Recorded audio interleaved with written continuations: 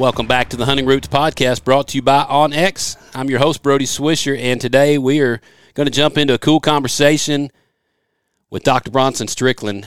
If you're not familiar with Dr. Strickland, Dr. Steve Damaris, they are the guys, they are the brains behind the MSU Deer Lab, Mississippi State University, the Deer University podcast. These guys have got a wealth of information when it comes to the whitetail deer. They're honestly the gurus, the genius. They are the guys that have all the ins and outs, the good, the bad, and the ugly on whitetail deer. If you want to know it, these guys have probably researched it, figured out, or know something about it. I love hearing from these guys. They've been on a few podcasts that I've checked out over the last couple of years. But again, I just love to throw some different thoughts and insight, gather some different thoughts and insight from them, and that's what we're going to do today. I've used them as sources for a couple articles I've done in the past. So we're going to get Dr. Strickland on the line today. We're going to talk about several topics and get some feedback from him. One in particular is talking about deer diseases. I wanted to throw some questions his way about would you eat that? Should you eat that? I get people all the time saying, hey, I've seen this deer doing this. Should I eat this? What about the deer that's got that disease? Can I eat that? So he's going to answer some of those questions today as we walk through some of the hot ones, some of those much talked about diseases that we're hearing about today in the whitetail deer world. We're also going to talk about when deer start and stop the breeding cycle, what causes a buck to turn on and turn off when it comes to breeding. And then we're also going to finally talk about the peak rut in the Deep South states. Why in the world do deer rut differently across different parts of the country? We know back in November is usually the time when much of the country sees breeding activity, the rut taking place in the whitetail world. But you go far enough into the Deep South, Mississippi, and then Alabama, you'll see deer rutting in December, January, and February. So there's some awesome opportunities to chase the rut further south into those Deep South regions of the country. But why is it that that takes place? He's going to answer those questions today. Anytime you've got Dr. Strickland on the line, you can count on tons of good whitetail information coming forth. That is the deal today. In fact, we're going to probably bust this one up into 2 weeks. So this week and next week, we'll have Dr. Strickland on the line. Hey, listen, in the first part of this conversation, there's a little scratch in the line. I don't know if it's a reception issue on his phone or mine. Please ride it out. Hang in there with us. We got lots of good stuff coming. Let's get Dr. Strickland on the line. Dr. Strickland, Brody Swisher, how in the world are you today? Hey, Brody, I'm doing well. Doing well. Great. I hope you are. Man, I'm doing great. I'm doing great as well. You got time to talk deer for a few minutes with me? Yeah, bud, I'm ready to roll. All right. Well, man, I do appreciate the time and just a chance to catch up with you. I know we've never met face-to-face, but I've been kind of tracking with you a little bit, following you on some of these other podcasts. I don't know if it was Mossy Oak Gamekeepers or Cuz or all of the above, probably. I appreciate it, and shout out to your team.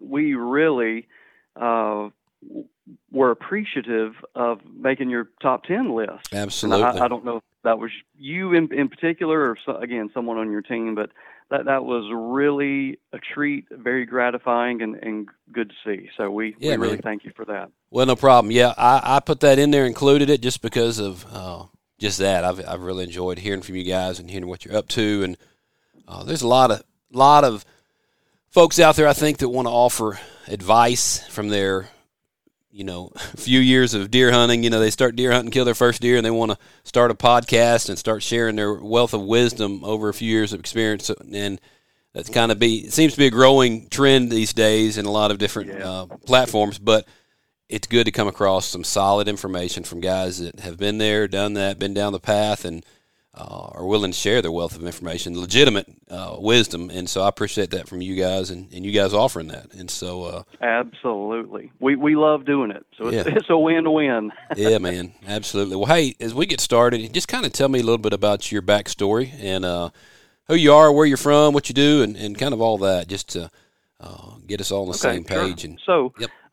Born and raised right outside of Athens, Georgia, and I guess why that's important is when I was in middle school or junior high, the epiphany came to me that there was this career out there called wildlife biology and specifically deer biology. Yeah. And I've told this story many times, but I had a friend, a very close friend, and just like guys my age back then and nowadays, we were small game hunting, chasing everything with a 22 and a 410, and that was just what our lives were about.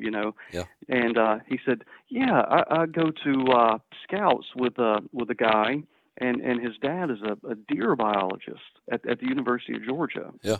And that was my epiphany right there.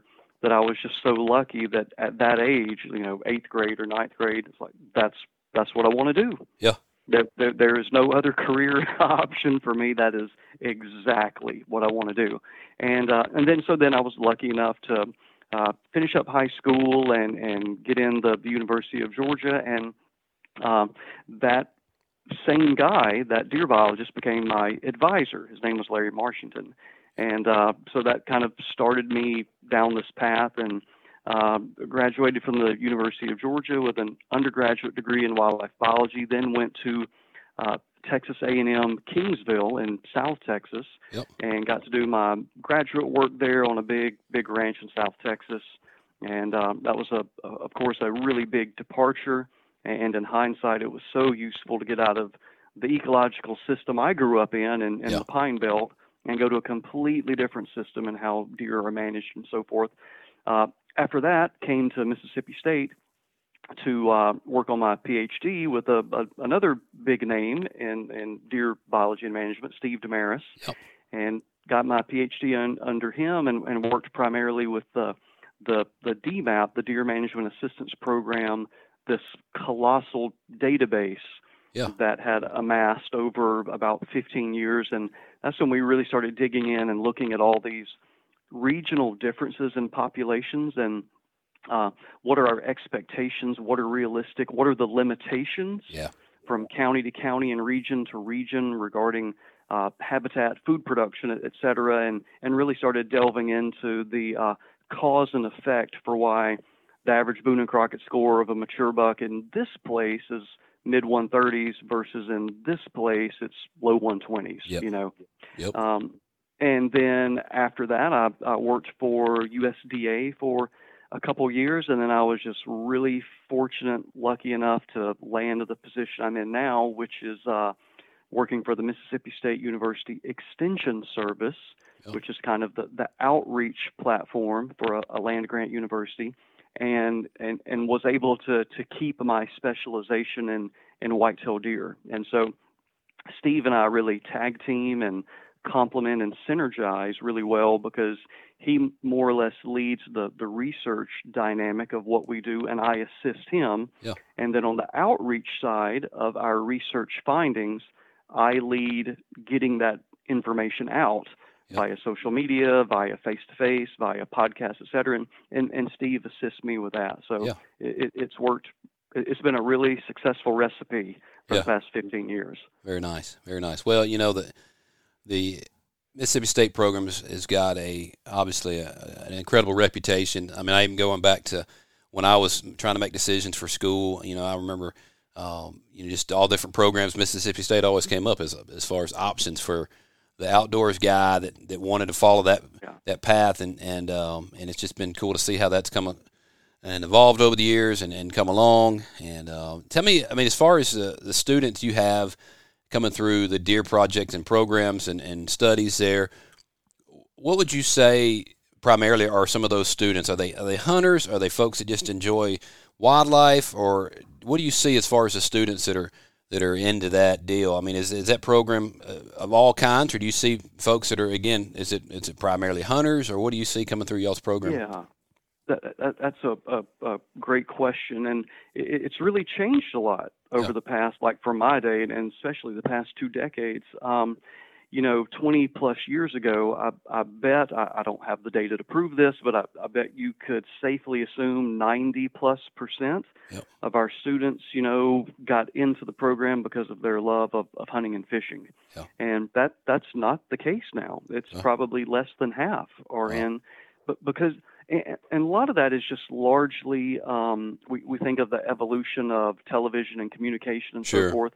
A lot of people are making a connection with the outdoors from, say, Discovery Channel or Animal Planet, or it might be through a zoo, and all that's wonderful. I mean, the more people we can get interested in wildlife and conservation and the environment, the better. Now, within the deer program, we're still probably very heavily biased towards people that have deer hunted or hunted, and that's kind of their background and interest. But even within our program, we just had a super successful person come through, did a fantastic job that did not come from a hunting background, but was really interested in disease, wildlife disease, and the implications of that, how it spreads, implications to humanity. And my goodness, did that not intersect at a better time than when we're going through a global pandemic, possibly, the affiliations with a wildlife virus. But so really all types. There's a place for everyone. Yeah, very cool. Now, you yourself are a hunter, though, as far as that goes, right? Is that you got a hunting background? Absolutely. Yeah. Yes, absolutely. Always love to hear about people's hunting roots, where they're coming from, their background. Tell me the story on your first deer. When and where did that go down? Well, my first deer was especially gratifying because my first opportunity resulted in in hindsight, I don't know how it happened, but it was just a flat miss. And I was shooting. It wasn't the old time tested Winchester Model 94 30-30. Yeah. But it was a Model 94. It was a new cartridge back then. So we're going back to the mid-'80s. Okay. And it was called a 307 Winchester. Okay. And the 307 Winchester was essentially an opportunity to take all the great dynamics of the 308 cartridge, but to put it in a rifle that could be a lever action. Yeah. So they essentially took a 308, expanded the what do you call the bottom of the rim, to add kind of a rim on it so the claw could grab it, and then put a blunt nose or flat nose bullet in it so you could cycle it through. Anyway, so I remember got that all super excited about it, and I had my first opportunity. I had a couple does actually, at probably 20-something yards, and 5 rounds go right in the dirt. And that was at the very close of that deer season. Yeah. And so got the rifle. I think I got it for Christmas, and we had that. Of course, back then, remember, people don't understand this nowadays, but that was during doe days. Oh, wow. And, now it's like doe days are that back then it's like, you got your deer season, and then there's a special weekend or a week or something where, antlerless or doe harvest is eligible. So anyway, I closed out that deer season on an abysmal, just gut-wrenching. That was my first deer. How did it happen? And so I sulked and mauled over that. Yeah. But by the time September, October rolled around the next year, I'd added a scope, got a lot more proficient with the rifle, and was lucky on opening day of gun season that year. Remember it vividly, and a lot of little cool things about being a deer biologist now is, number one, it was a six pointer, and got a great 30, 40-yard broadside shot, and clean, ethical kill. And then I walked over to my very first deer, and I'm like, oh my gosh, there's something weird going on. And the words you only know at that point in your life experience and education is I just see these tumors. 4 or 5 of them on broadside and on the brisket. And I think, oh my God, my first deer has cancer. Yeah. In hindsight, it was a viral fibroma that I take questions about, twice a week all the time. Someone from a trail cam photo or a harvest photo, what's this big wart, on the deer? It's a viral fibroma. It's normal. It's contained to the skin of the deer, et cetera, et cetera. Everything's fine. But so that was my first experience. And then I think I ended up harvesting another deer that year, and then just built on that, and been doing it ever since. Love archery, love bow hunting. That's my, if I had to pick one hunting type style to do for the rest of my life, it would be attempting to harvest deer with a bow. That is truly my passion. Not good at it. I don't have the time to devote to it I used to, but that's what I really love. Well, and I love how you said that, attempting to bow hunt deer with, and that's just so much it, the love of the game, attempting, getting out there, going after it, hunting. So many folks get so consumed on the finished product or punching a tag or reducing standards to punch a tag. I got to fill my tag.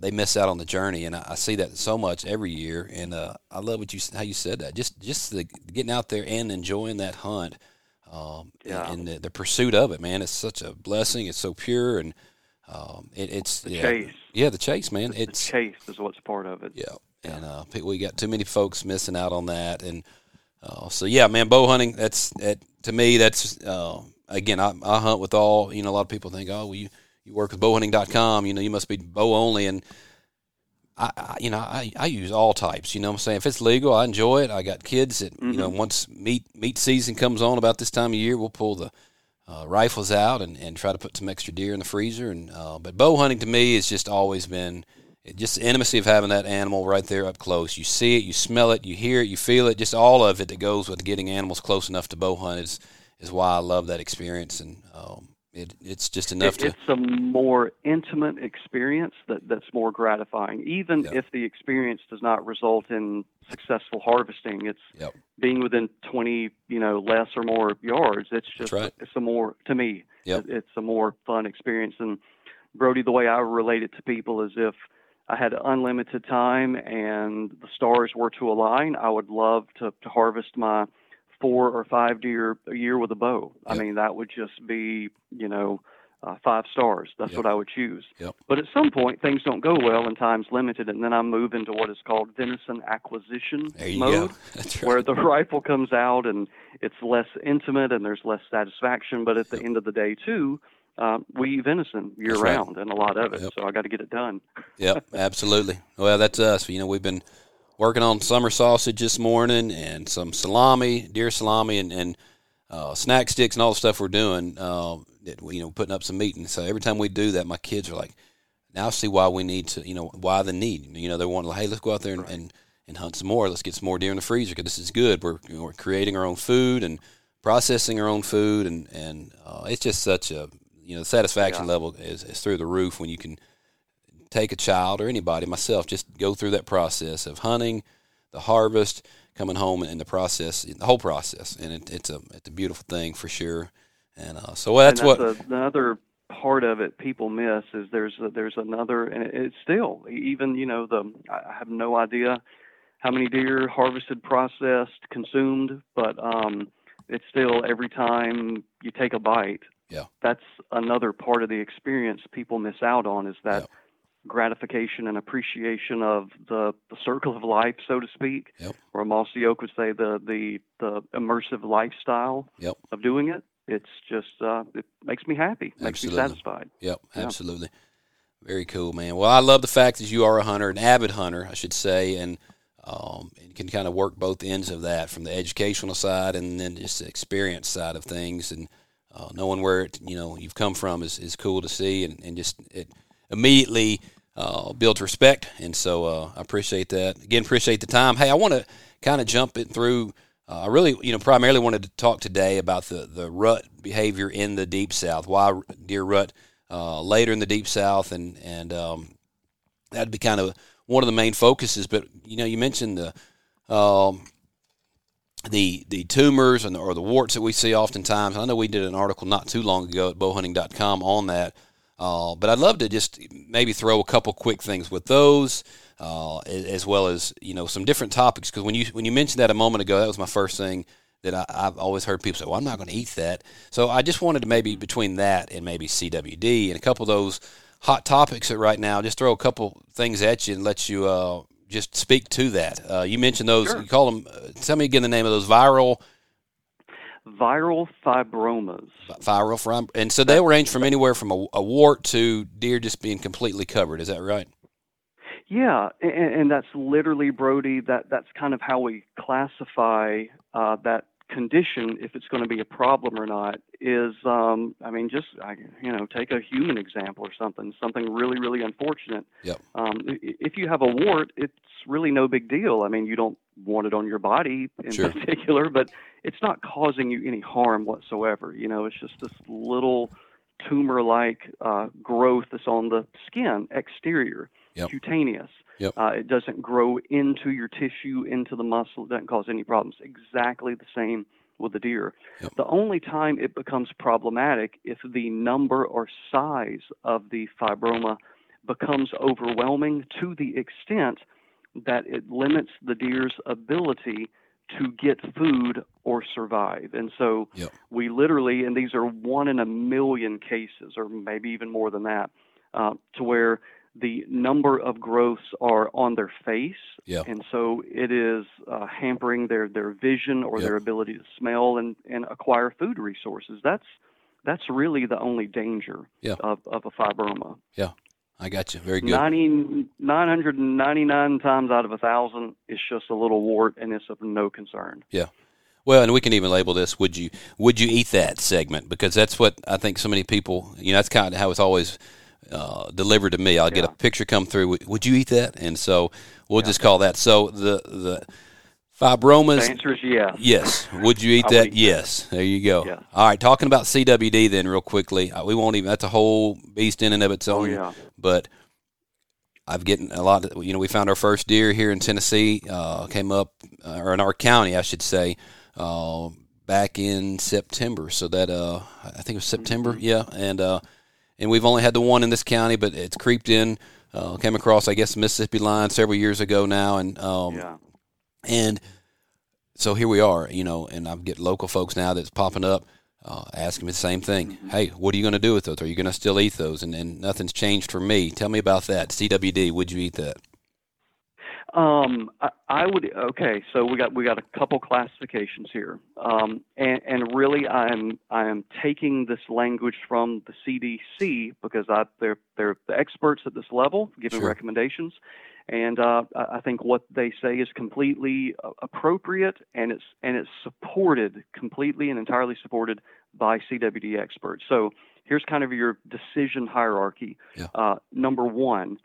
Am I in a CWD zone or management zone? In other words, am I in an area where CWD is known to occur?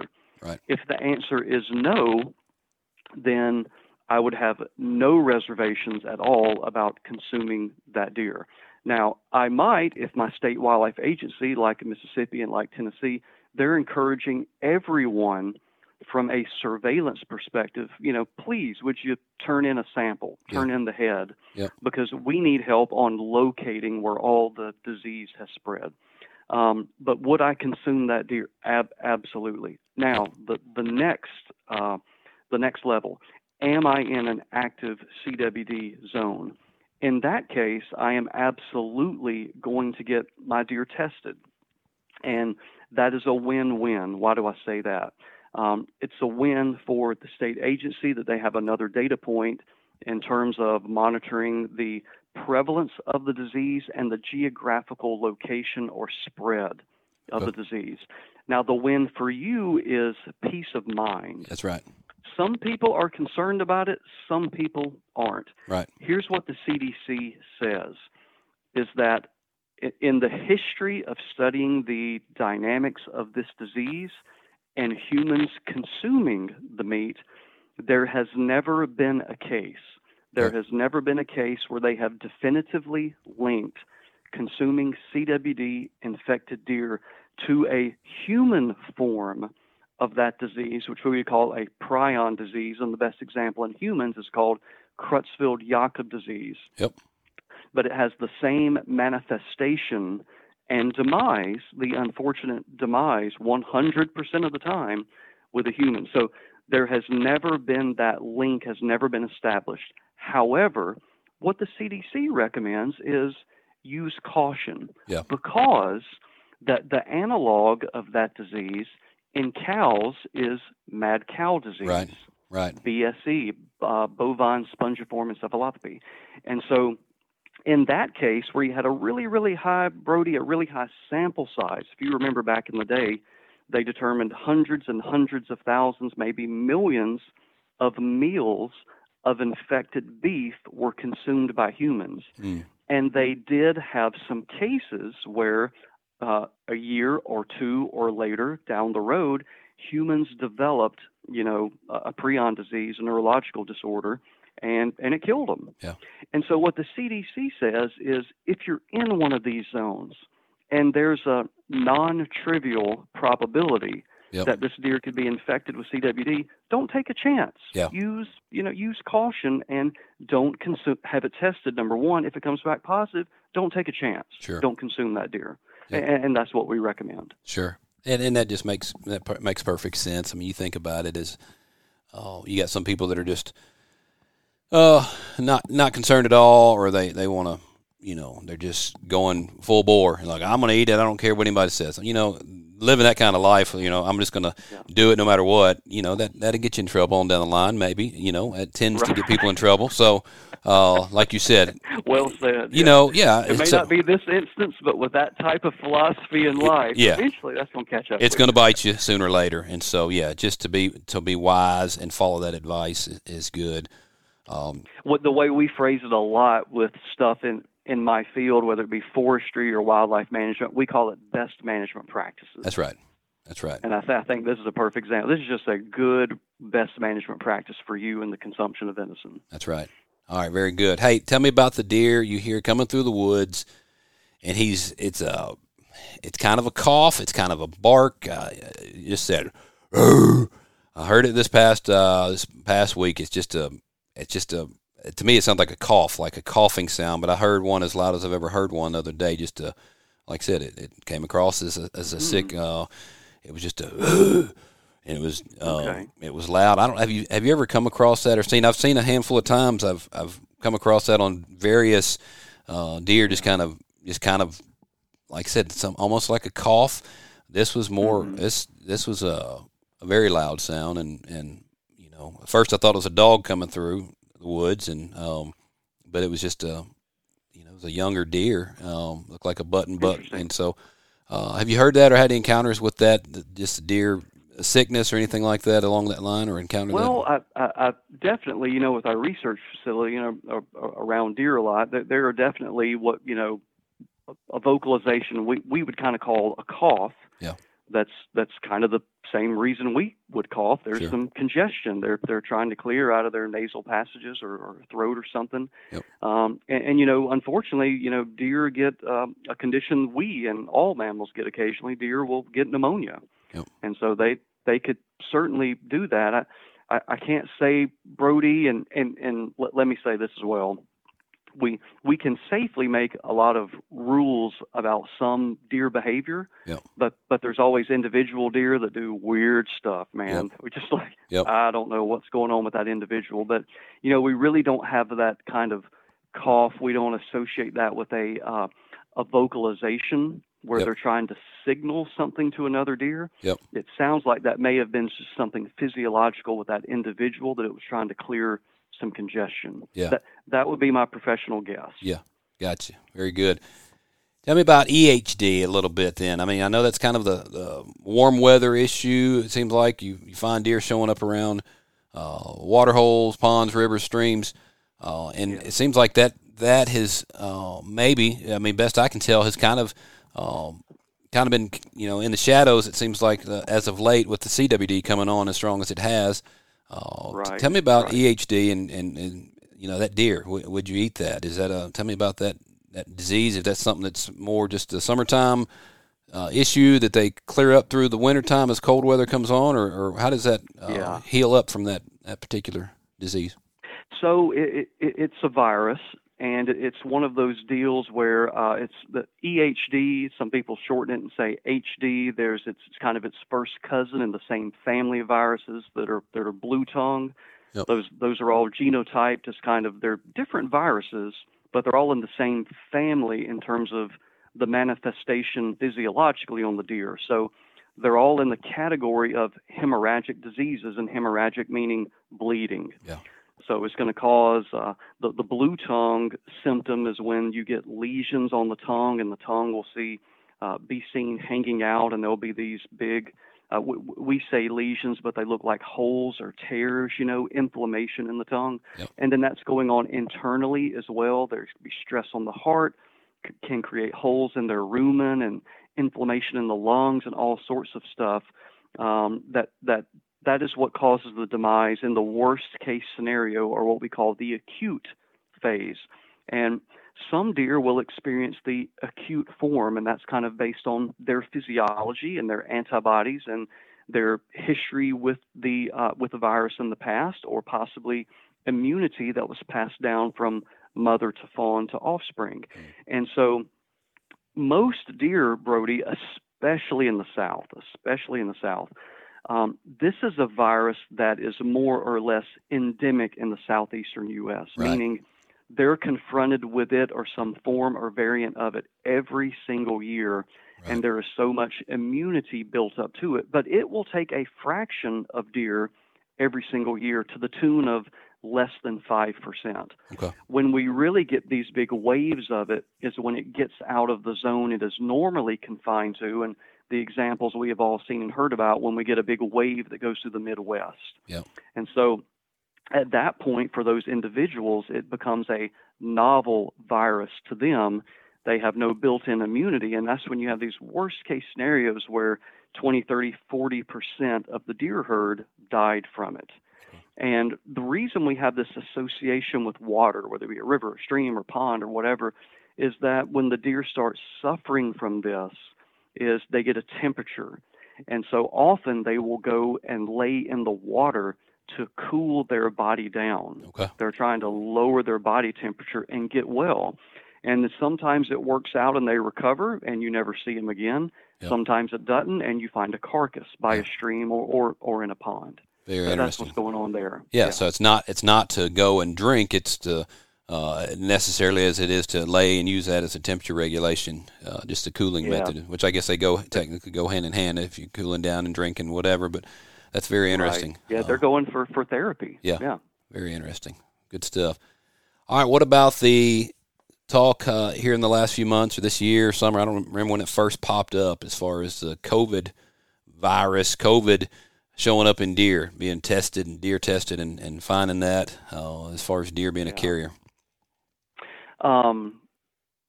Fascinating to me, and probably most people. Very, very interesting. I think there's an order of magnitude of what we don't know versus what we do know. And Brody, I wish I had more expertise to be more enlightening about this, but quite honestly, I read the reports very much probably like you have read as well. And what we know now is that the mechanism of their exposure still baffles me a little bit. Yeah. But somehow, some way, it has gotten into deer, and they are able to spread it from deer to deer. And they are just, it appears at this point, a carrier of the virus, and it does not appear to manifest in infection for the deer. So it does not appear to kill deer. It does not at this point appear to even bother them in terms of the virus accumulating at a rate that would cause infection. Yeah. But there is, beyond the shadow of a doubt, with all the testing, and primarily in the Midwest, that at least in some populations, they are certainly carriers of it. What that means for the future, in my opinion and my level of knowledge, I think it's too early to tell right now. Sure. We're probably going to need a couple more years to see how this unfolds, and there are health issues as well. Are deer going to be a reservoir forever and ever for this virus, and does it provide opportunities for the virus with white-tailed deer as a host to also mutate? Yep. And then be spread back to humans? That would be worst case scenario. And to my knowledge, no one knows at this point if that's possible or not. So all new ground, fresh stuff. New ground, yeah, very much so. Well, it is fascinating. You know, when I first saw that pop up, I honestly thought it was a joke when I first saw that first article or whatever show up on social media, and then I thought, my gosh, here we go. So very interesting. Well, hey, tell me this: other situations, scenarios, health issues with a white-tailed deer that you would say, I would not eat that if you encounter. What are any of those? Are there any other things that you would say, if you see this, don't eat that? If you know what I'm saying? Tell me any of those that pop up in your mind as far as just some no-goes? Yeah, a couple things. And again, social media, pictures that get emailed to me. First of all, I think use your intuition in terms of your eyes, and this is probably better experience for someone, or better advice for someone that's really experienced in has examined, 20, 30, 40, 50, 100 carcasses over the years. Right. I love an acronym. A buddy of mine is a pathologist in the vet school, SAR, and someone will, call up and they'll give the acronym SAR. That just, something ain't right. That's right. I'm just looking at that through my experience with my sheep, my goat, my horse, my cat. Something ain't right. Something ain't right. Yeah.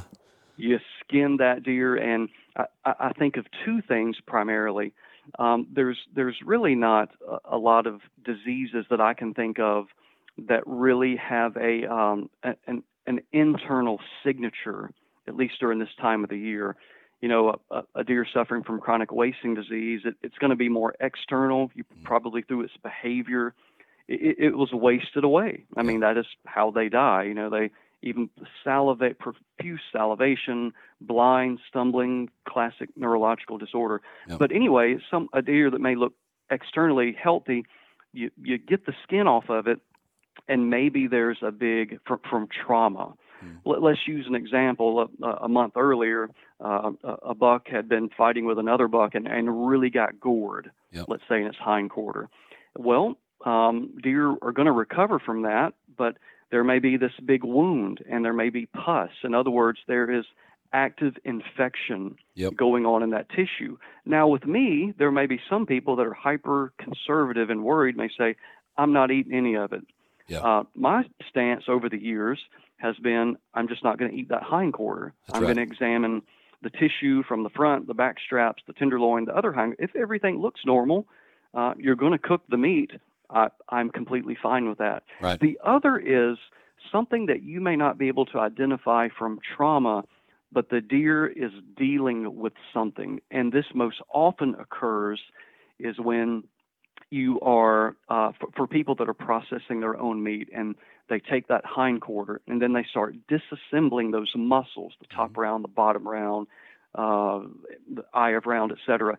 And especially around the eye of round, you pull that apart, and underneath it is normally, when the deer is healthy, this little thing that looks about as big as half of your thumb, a lymph node right there. And it's just this gray little bit of tissue, and most people ignore it. I cut it out and throw it away anyway. Well, during an active infection, something going on down there, it may be really enlarged. It could be the size of a golf ball. It could have a lot of fluid associated with it and pus associated with it. Once again, in that case, I'm not throwing the deer out, but all the tissue surrounding that lymph node, I'm not going to consume. Yeah. So I think, and then certainly what I alluded to a minute ago, using your eyes and also your nose. If the nose is telling you that there's some rot or necrosis, something's going on with tissue, then by all means discard it. That's right. Something ain't right. You tell it with your eyes, you can tell it with your nose. Yeah. Perfect. Tell me again where that lymph node is. You say you cut that out and go. You say it's under the... Yeah, so if you're, think about the femur of the deer, the big bone, and, it's kind of, there are some other tissues in there as well, but primarily you've got the top round and the bottom round, and then kind of sandwiched in between is that eye of round. And think of the eye of round looks like not a backstrap, but a tenderloin. Yep. It is literally the same shape, size, dimensions, etc., and it's right beside or beneath that. Yep. And so when you pull those rounds apart in that eye of round, you'll see it in there. It's part of the lymphatic tissue. And once you get an eye for it, and I guarantee you can go on YouTube, and there'll be an example of someone pulling that out. But take a look at that, at the Skin and Shed this year, and you'll get an eye and a feel for what it normally looks like, and it'll be about the size of a marble. If everything's good, it's about the size of a marble. Size of a golf ball, something's going on. Yeah. Very good. Very good. Well, man, that's some good stuff. I appreciate it. Would you eat it with Dr. Bronson Strickland? That's a good little look at some of the hot topics going on, and I really appreciate you sharing with us your insight on that and some wisdom on what to do and how to handle those things. I know people are always asking those questions, and so it's good to answer some of those for sure. You bet, man. Happy to, Brody. Happy to help. If you haven't done so already, be sure to check out the Deer University podcast. Tons of great information from Dr. Strickland and Dr. Damaris, Mississippi State University, the Deer Lab there, man. Great information. Those guys have got all kind of stuff any aspect of whitetail deer behavior, what they do, what they don't do, all the ins and outs, man, be sure to check it out there. And we look forward to seeing you right back here for part 2 with Dr. Strickland next week. We'll see you then. Shoot straight. God bless.